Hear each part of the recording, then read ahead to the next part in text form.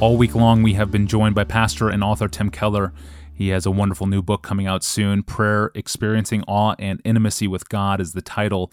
It releases on November 4th, and he joins us once more from New York City to finish out the week. Okay, Dr. Keller, we near the finish line here with question number 9. And in passages like James chapter 4, verse 3, we are told there's a type of prayer that doesn't work. It's an idol-centered prayer. It's asking for something with wrong motives. Can you explain this? What type of prayer doesn't work?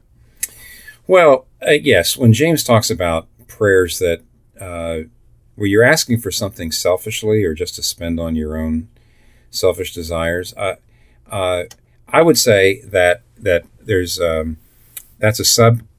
Put it this way: that would be a subheading under even a bigger heading. God's not going to give you something that's bad for you. See, if he's your father, he's not going to give you something that's bad for you. Just like I, as a father, wouldn't give my children something they ask for if they don't realize it would not be safe. They'd probably hurt themselves. So, J.I. Packer, in his book on prayer, actually says that ultimately there's no such thing as unanswered prayer. And even John Calvin says, God grants our prayer even if he does not always respond to the exact form of our request. That's a pretty amazing thing for John Calvin to say. God grants our prayer even if he does not always respond to the exact form of the request.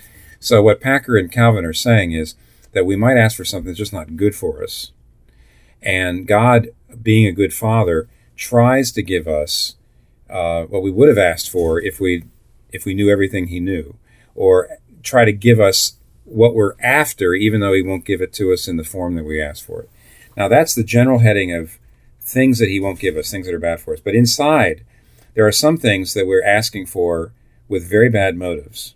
We don't know about it at the time. They're very selfish, or very proud, or very, or maybe they're things that assume a very overblown assessment of our own gifts. And those things that are actually badly motivated, God particularly can't give us, because that would just fuel that pride.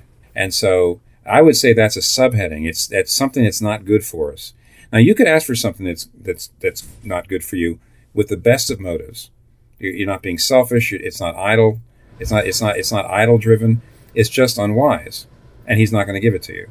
But then the idol driven kinds of requests would even be worse, and he just simply won't do it. So that's what I think that means. Very good. And we finally arrive at the last question of the week, question number 10. Of course, there are a lot of books on prayer, and some very good ones, too. So what do you think will surprise readers about your book, or what do you think makes your book on prayer unique? I'll give you 3, and I'm not sure that... I think people will probably come away with at least one of these 3. One is, it's a more comprehensive book. The reason I wrote it was because there's a lot of great books on prayer, but the books on prayer either go into the theology of prayer, or they go into the practice of prayer, or they troubleshoot it and they say, here's problems. And I found I didn't have one book I could give to people that was basically covering all the bases. Here's the biblical view of prayer, the theology of prayer, and here are some methods of prayer. I didn't have a good first book just to give somebody. So some people might come away and say what's unique about it is it's sort of balanced and kind of comprehensive, but not too long. Okay. The second thing that might be surprising, I think, is what is, on the one hand, I really go deeply into John Owen's stuff in his book, not only his book on prayer, the role of the Holy Spirit in prayer, but also his book on the grace and duty of being spiritually minded. John Owen is very mystical. He really believes that you can have a faith sight of Jesus Christ, really see the glory of God, not with your physical eyes, but with the eyes of the heart. And he actually says your affections have to be involved. There needs to be deep, deep, deep joy in prayer. So he's very, very mystical in that sense. But at the same time, he's very down on Catholic mysticism, and he would be very down on an awful lot of the ways in which evangelicals are trying to bring in Catholic contemplative prayer practices. And I think that's what's unusual about the book, because most books I know that are critical, as I am, of contemplative prayer, and I am, then do not turn around and try to give you a really robustly Reformed and Protestant approach to affectionate prayer, affection and meditation. So I think Luther, Edwards, and John Owen give you that. But many people who are trying to get away from the contemplative prayer practices are afraid of talking about meditation at all, and they're afraid of talking about deep experiences and encounters with God. They're just afraid to go there. And what I try to do is I try to say, no, we've really got to get there. We have to get there. And these guys are good guides, Owen, Edwards, Luther. But at the same time, we need to be pretty critical of a lot of the contemplative prayer practices that are being brought into the church right now. That's what I think a lot of people would probably find pretty interesting. I think probably the third reason is, in the end, it's pretty practical.